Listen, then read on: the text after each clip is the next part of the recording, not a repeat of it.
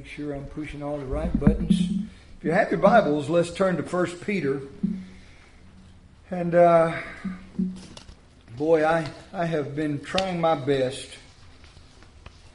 to do what is called expository preaching. Just for the past, this is the third Sunday in a row. Of course, always, I do expository. That means you expose a scripture. You break down, you go to a certain text, you open it up, you read through that text, you try not to venture away from that text, and you just dissect it, and you share what God's Word has to say more than what you think. And that's hard to do for pastors. Because, you know, the Word of God, of course, when you talk about dissecting it, what you're talking about is breaking it down, exposing what it means behind just the words. And when you try to do that just strictly from Scripture without, working for the past week and putting it all on paper, point 1, point 2, point 3, and all of those things, and trying to tie it all together, and just bathe your mind in the Scripture and then speak to it and let God say what God wants to say. That's not easy to do. But I've been trying. So you bear with me in 1 Peter chapter 1, verse 1 through 9.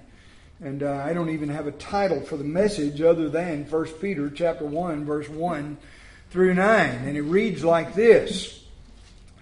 Peter, an apostle of Jesus Christ, to the strangers scattered abroad or scattered throughout Pontus, Galatia, Cappadocia, Asia, Bithynia, elect according to the foreknowledge of God the Father through sanctification of the Spirit unto obedience and sprinkling of the blood of Jesus Christ.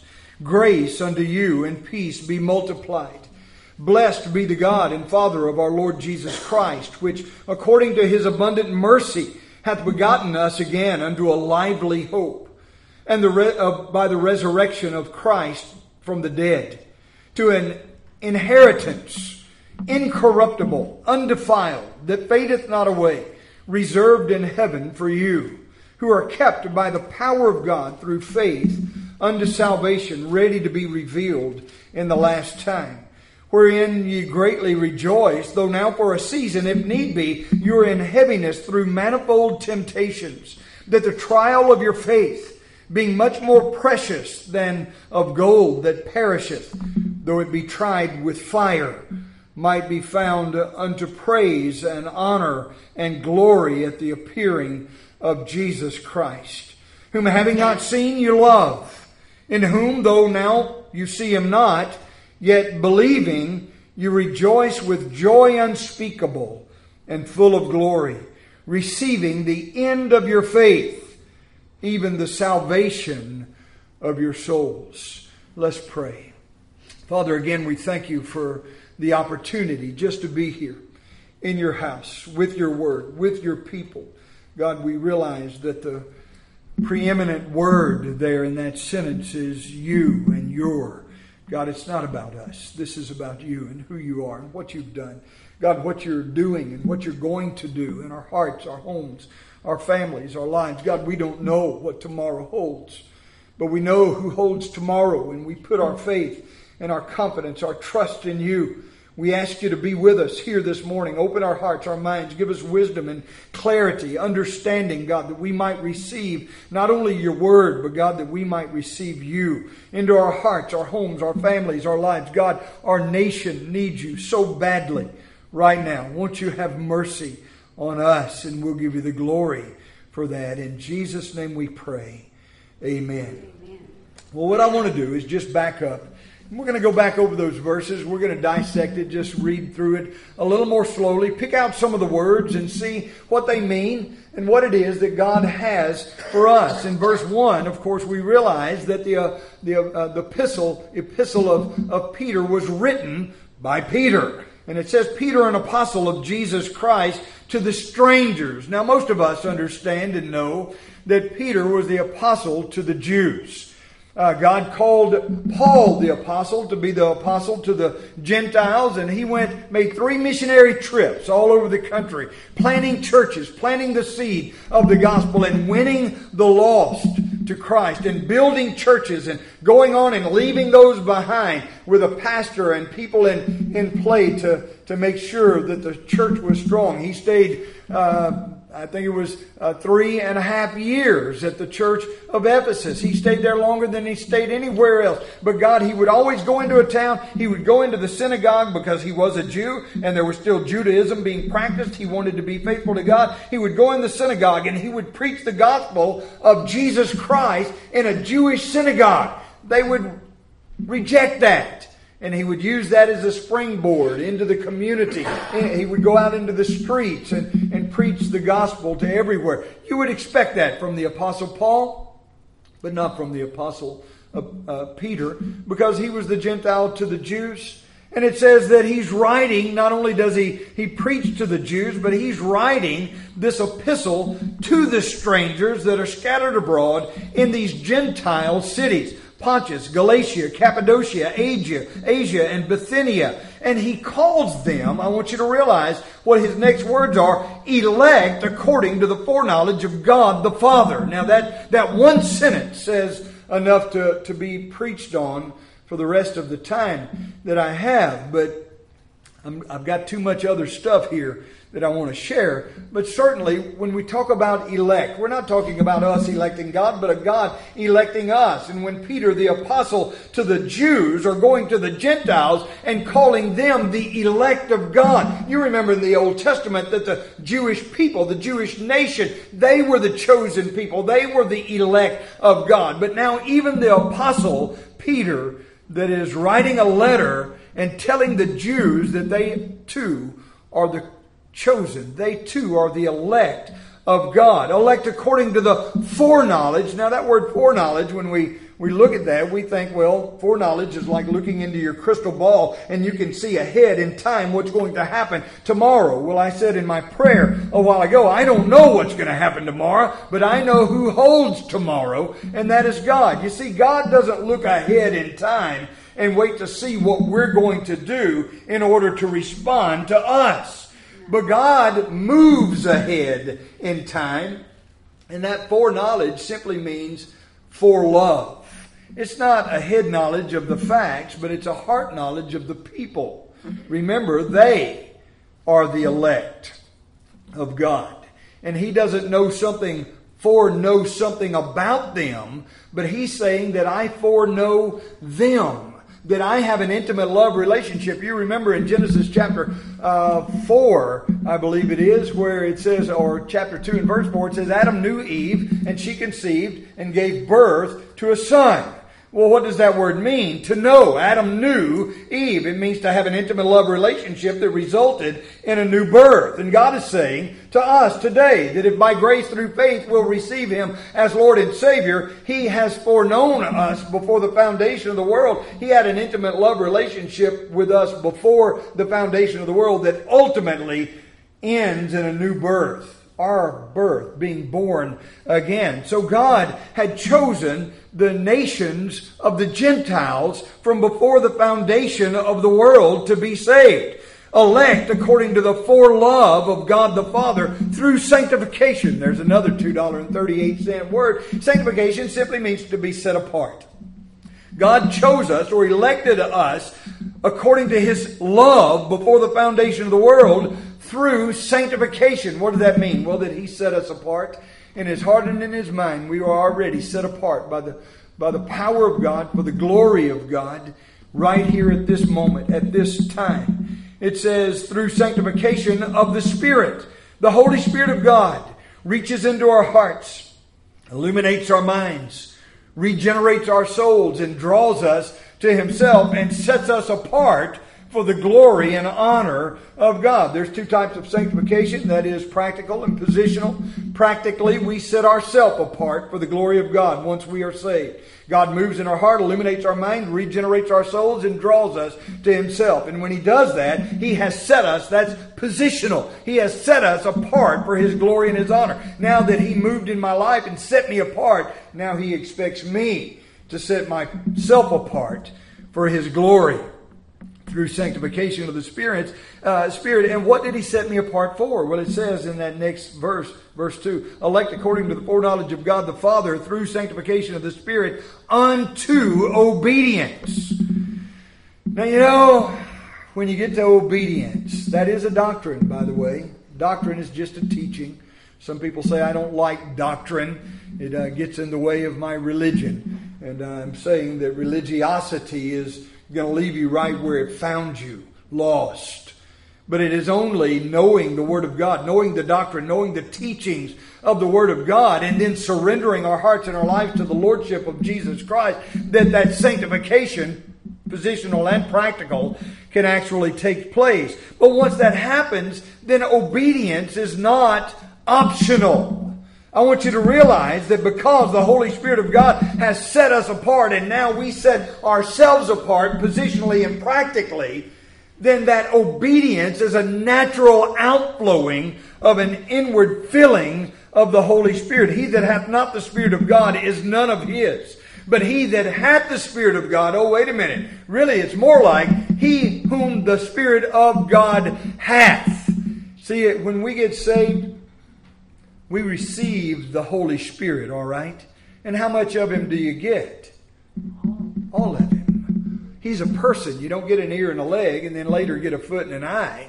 You get all of Him. He's a person. He comes to take up residence on the inside of you. And all things pass away. All things are new. I'm a new creation in Christ Jesus. Well, if that's true, then what does it mean to be filled with the Spirit? Well, I'm glad you asked. See, filling of the Spirit doesn't mean you get more and more and more of Him until you're filled. Filling of the Spirit means that He gets more of you until He has every ounce, every inch, every fiber of your being, your heart, your mind, your soul, your body, everything that you are submitted to the Lordship of Jesus Christ. So when you look at it and understand what this is talking about, it says that we are the elect, chosen by God from the foundation of the world, based upon His foreknowledge or His love of us, through Him setting us apart by the power of the Holy Spirit. By the Holy Spirit setting us apart for His glory and His honor. And now we are to set ourselves apart unto obedience, which God hath before ordained. Those are those good works in Ephesians chapter 2, verse 8, 9, and 10 that says, for by grace are you saved through faith, and that not of yourselves, it's a gift of God, not of works, lest any man should boast. For we are His workmanship, created in Christ Jesus unto good works, or unto obedience, living the life that God has called us to live. So, we are the elect, the chosen of God, by the love of God, through sanctification of the Spirit, unto obedience, and unto the sprinkling of the blood of Jesus Christ. Now that sprinkling of the blood, the Bible says that without the shedding of blood, there is no remission of sin. And when we're talking about the sprinkling of the blood of Christ, we're not talking about sprinkling it on the Holy of Holies in the tabernacle or in the Holy of Holies of the sanctuary of the Old Testament. We're talking about the blood of Christ being sprinkled on our hearts to cleanse not only our bodies from sin, but our minds and our hearts from sin. You do realize that you are saved. When you're saved, we're not talking, of course, we're going to be saved from hell. I'm thankful for that. But we're saved from the wrath of God. We are saved by God from God. Do you realize that? That God is coming. It's just as steadfast, as sure as the sun's going to set this afternoon. God is going to return. And when He returns, it's not going to be nice for a lot of people. I'm thankful for those that are saved. Of course, the rapture is going to take place for us first, and we'll be out of here. Then the second coming is going to take place. He's going to come back and put His foot on this ground. He's going to rule and reign on this earth for 1,000 years. And then at the end of that, there will be that judgment where we stand before not only the judgment seat or the bema seat of Christ as Christians. We'll stand before the bema seat of Christ. But the lost are going to stand before the great white throne judgment. And they'll give an answer to God for their sin. Remember what it says, to the sprinkling of the blood. And if you have not had the sprinkling of the blood on your heart to forgive and to wash away and to cleanse you of your sin. And by the way, you're cleansed of not only the desire for sin, but the power of sin in our life. When we're lost, sin rules and reigns. It seems like the things I want to do, I don't do. The things I don't want to do, I wind up doing. Who's going to deliver me from this body of death? That's all in Romans chapter 7. When I would do good, evil is present with me. Who's going to deliver me from this body of death? I thank God through Jesus Christ. So then there is therefore now no condemnation to them that are in Christ Jesus, who walk not after the flesh, but after the Spirit. So if we're in Christ and the blood of Christ has been applied to our hearts and we've been sanctified or set apart for the glory and honor of God unto obedience, it's the blood of Christ and the power of the Spirit that enables us to do what it is that God has commanded us to do, and that is obedience. And then it says in verse 2, that last sentence, it says, grace unto you and peace be multiplied. Boy, don't you love the word grace. Grace, grace, marvelous grace, grace that is greater than all of my sin. Grace is unmerited favor. We talked about that in Sunday school a while ago. Grace, God doing something for us that we do not deserve, is the opposite, the flip side of the coin of mercy, God not giving us what we do deserve. What we do deserve is hell. What we do deserve is justice. What we do deserve is separation from God because of our sin. But because of the great love wherewith He loved us, because of the mercy and the grace of God in our lives, God gives us not what we deserve, but He gives us what we do not deserve. And that is forgiveness. That is mercy. Verse 3 says, blessed be the God of our Father, of our Lord Jesus Christ, which according to His abundant mercy, remember, grace is God giving you what you don't deserve. Forgiveness, heaven, salvation. Mercy is God not giving you, and it's abundant mercy that He does not give us what we do deserve. Justice, wrath, hellfire, damnation. And according to His abundant mercy, He hath begotten us. You know what begotten is. So-and-so begat so-and-so. And there's a genealogy that runs through the book of Matthew in the first chapter. And in the book of Genesis, you can find it. And it's mind-numbing. It's just so-and-so begat so-and-so begat so-and-so begat so-and-so. And it is a genealogy that just seems like it will never end. But there's important stuff there. But I want you to realize something. That us being begotten of God is the only method of salvation. Because I'm born again. Now that is literally what that means. That we have been begotten of God doesn't mean that my mother didn't give birth to me, but that God did. No, we must be born again, the Bible says. And Jesus in John, the Gospel of John, chapter 3, speaking to a Jew, Nicodemus, that came to him by cover of night and asked him, saying basically the same thing in Sunday school that the rich young ruler did. What must I do? What must I do to inherit eternal life? And of course, Jesus answered him and said, except a man be born again, he cannot enter into the kingdom of God. Except a man be born again, he can't even see. He can't even recognize or understand that there is a kingdom of God. He's spiritually dead, separated from God. That is what spiritual death. Spiritual death is separation. Death is separation. Physical death, physical separation, you from your body. Spiritual death, separation from God. But unless you be born again, regenerated, new birth is what that says. He hath begotten us again. And because of that regeneration, because of that new birth, being born again, we have a lively hope. Are you living a hope that is lively? That other people can say, man, there's something different about that person. I'm not real sure what it is. I don't know what they have, but I want some of it. I can look in their eyes and I see a twinkle. I can follow them around town and I can see that they're enjoying their life. They're loving what they do. They're living a life that brings glory and honor to God. That's because it is a new life. It is a new birth. It is something that God has done on the inside of us. Old things have passed away. All things are new. I realize that the most miserable person on the face of the earth is not a lost person. The most miserable person on the face of the earth is a Christian or a saved person that is not living the life God has given them to live. Do you understand that when we are living in sin as Christians, God will not allow you to have that lively hope and that joy and that happiness that goes along with being faithful to Christ. It says again, He hath begotten us again unto a lively hope by the resurrection of Jesus Christ from the dead. What does our new birth come from? The death of Christ.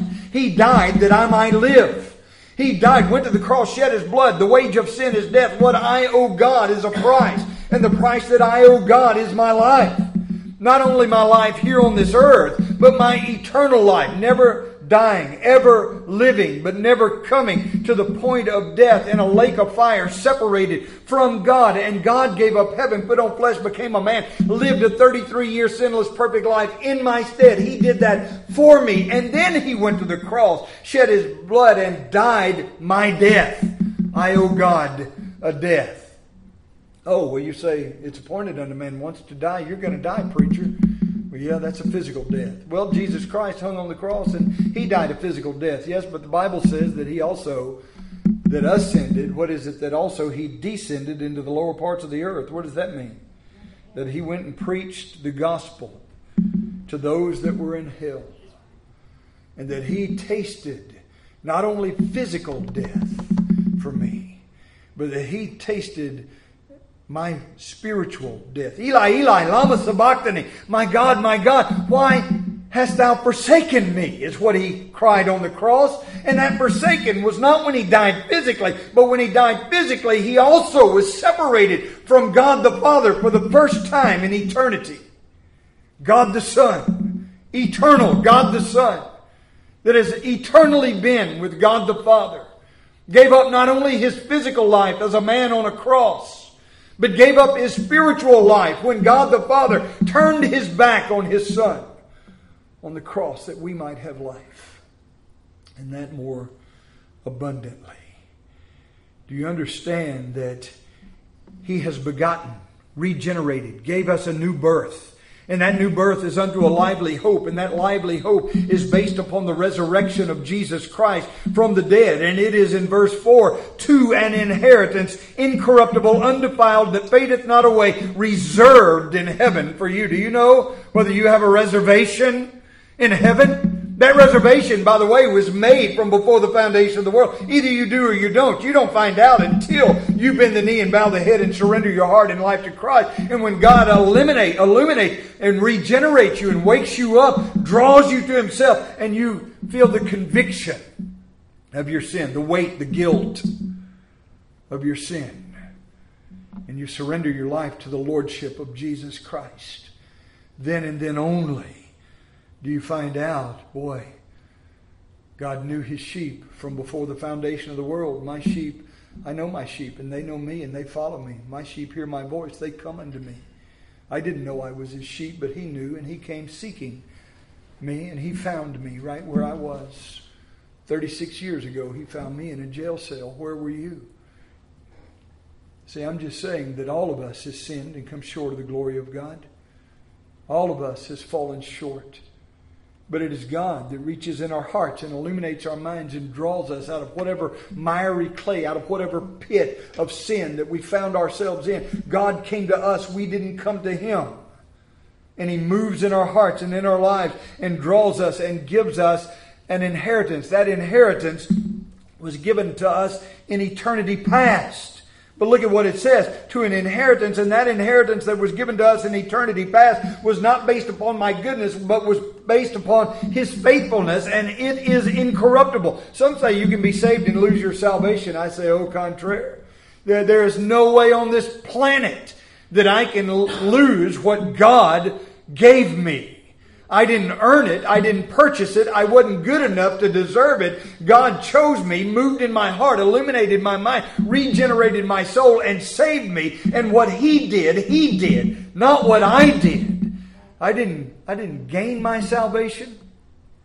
And it is impossible for me to corrupt my salvation. The Bible says, my salvation is an inheritance, incorruptible, undefiled, and that fadeth not away, and that it is reserved in heaven for you. Well, verse 5 says, the you continues, you who are kept by the power of God through faith. Who is it? If I got saved and I saved myself by my faith. If faith was not a gift of God.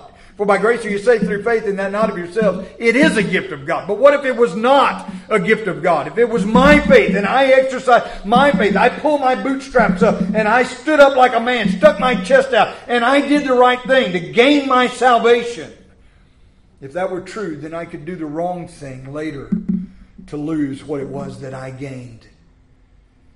But since my salvation was a gift of God, not of works, not of merit, but it was something that God did in me because of the great love wherewith He had for me from before the foundation of the world. Now I am kept, not by my goodness. That's what it says, by the way, in Galatians chapter 2. Knowing that we are justified by the faith of Christ and not by the works of the flesh. For by the works of the flesh shall no flesh be justified. But if while we seek to be justified by Christ, we ourselves also are found to be sinners, is God therefore the minister of sin? God forbid. For if I build again those things which I destroyed, I make myself a transgressor. For I through the law am dead to the law, that I might live unto Christ. For I am crucified with Christ. Nevertheless I live, yet not I, but Christ liveth in me. And the life that I now live in the flesh, I live by the faith of the Son of God, who loved me and gave Himself for me. I do not frustrate the grace of God. For if righteousness cometh by works, then Christ died for nothing, died in vain. But then in chapter 3 and verse 1 it says, O foolish Galatians, who hath bewitched you? Before whose eyes Jesus Christ hath been evidently set forth crucified among you. This only would I learn of you. Did you receive salvation? Did you receive forgiveness by the works of the law or by the hearing of faith? Well, the obvious answer. I didn't get saved by the works of the law. I got saved by the hearing of faith. Are you so foolish then, having begun in the Spirit?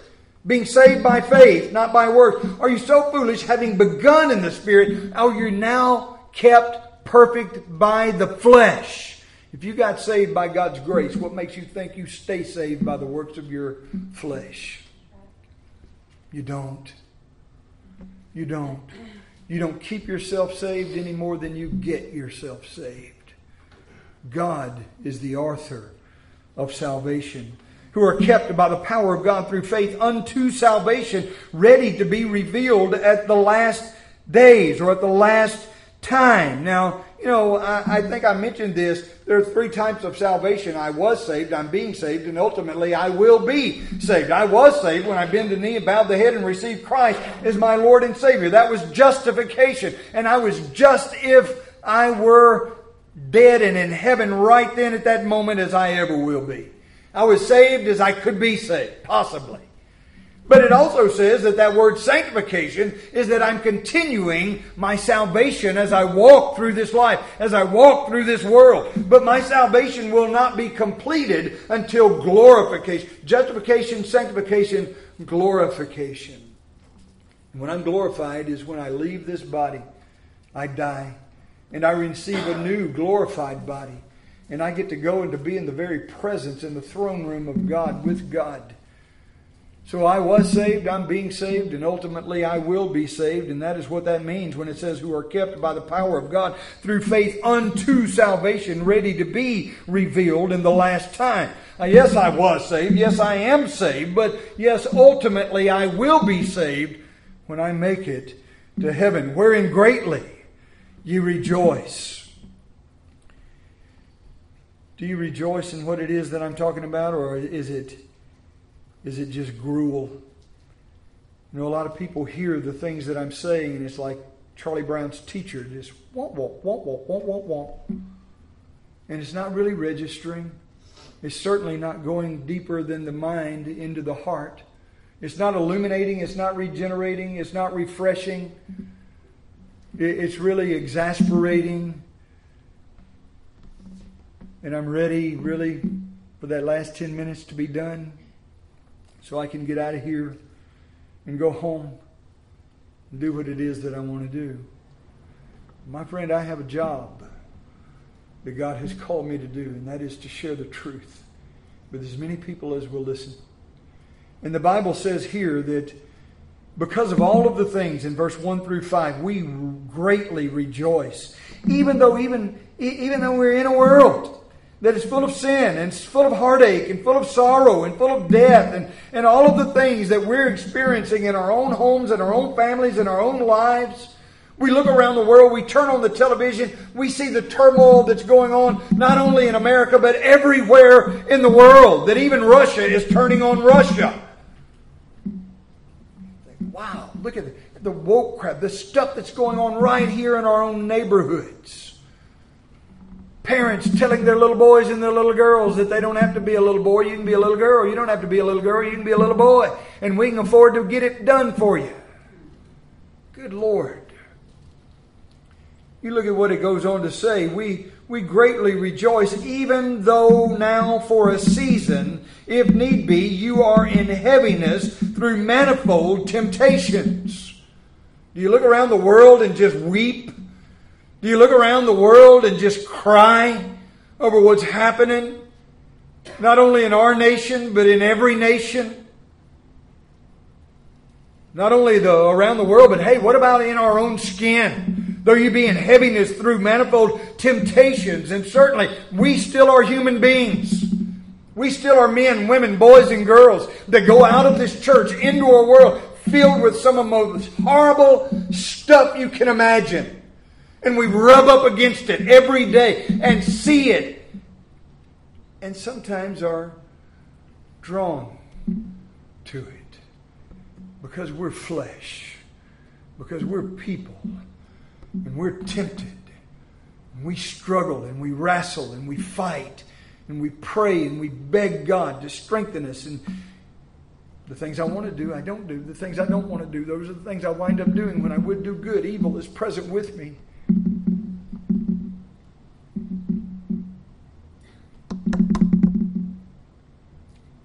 How do you win that? When our greatest enemy is not Satan, our greatest enemy is not the world, our greatest enemy is ourselves. I've looked in the mirror and I've seen my enemy. He is me. And the old nature, the old flesh that lives on the inside of me, that raises himself up in my life, that draws me to the things of the world, the pleasures of this life, that draw me away from Christ. They're just as real in my life as they are in anybody else's. And if you deny it, then you're lying to yourself. If we say we have no sin, we lie and do not the truth. 1 John. But it says here, wherein you greatly rejoice, though now for a season, if need be, you're in manifold heaviness through temptations, that the trying or trial of your faith. You think this is by accident?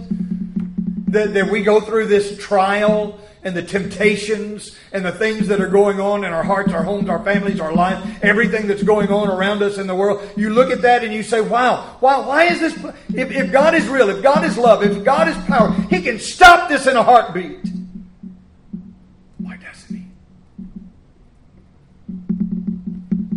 Because the trying of your faith, that the trial of your faith being much more precious than the trying of gold that perisheth. Oh, listen, gold, you heat it up, it burns away the dross. But you get it hot enough, and I'll guarantee you it'll evaporate.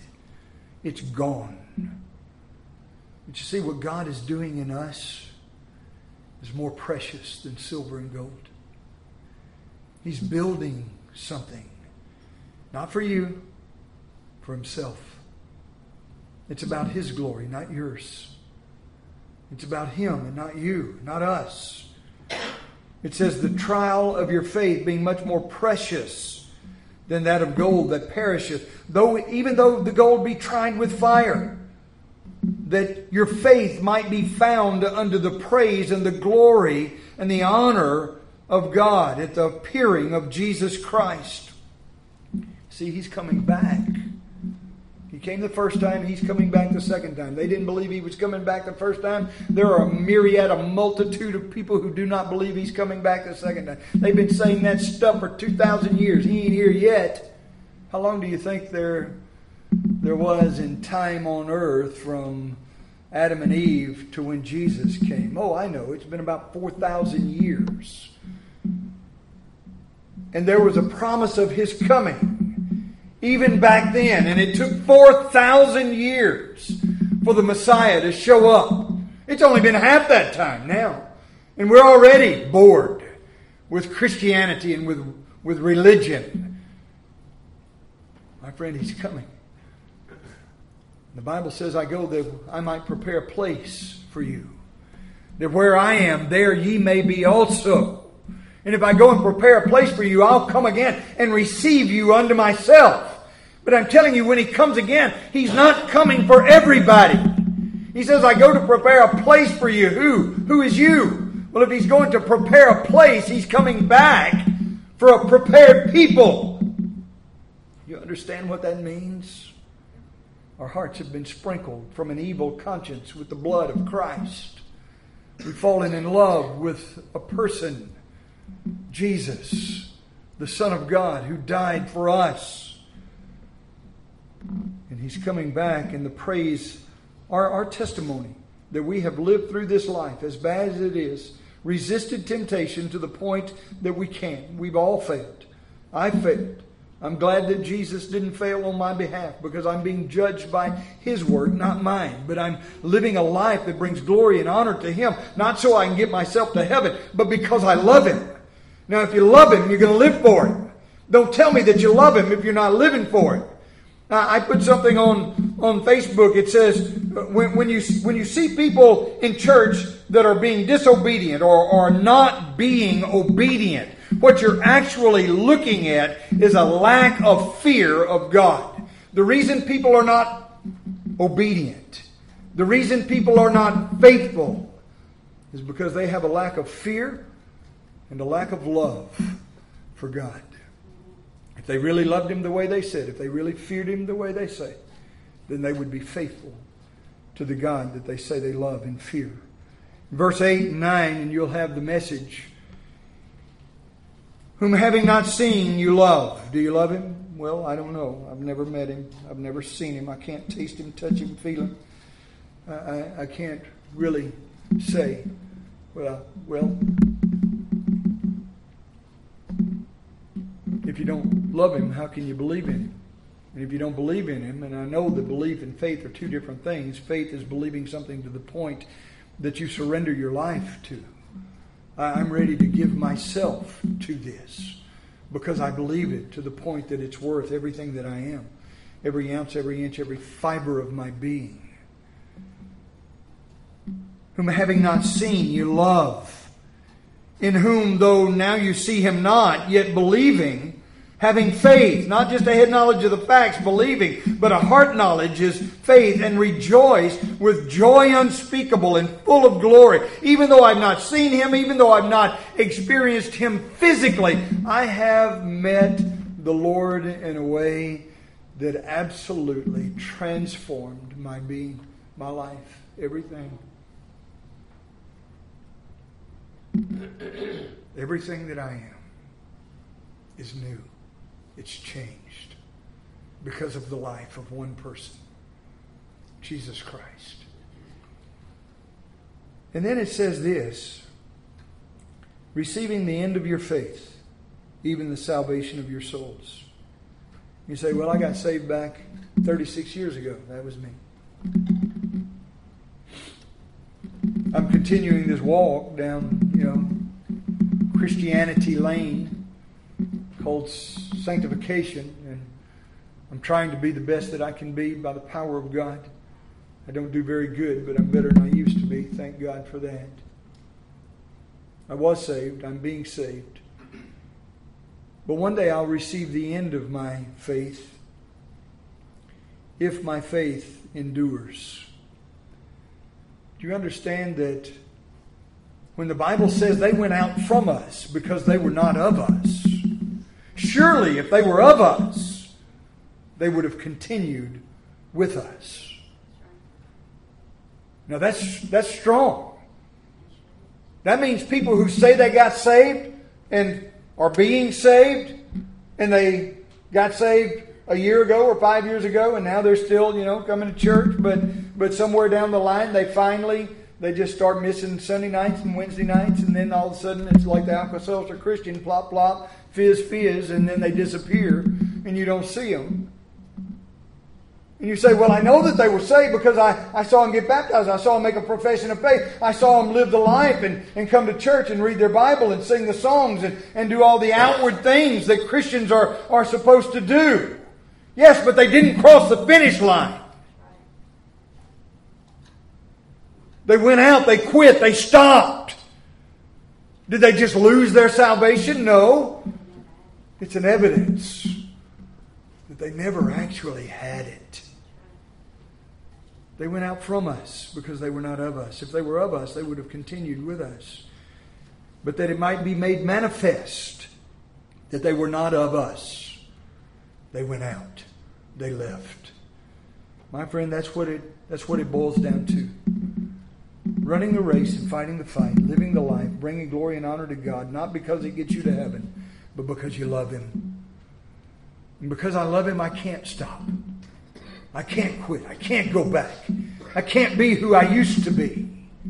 I can only be and only strive to be what it is that God has called me to be. I beseech thee, therefore, brethren, by the mercies of God, that you present your bodies a living sacrifice, holy and acceptable unto God.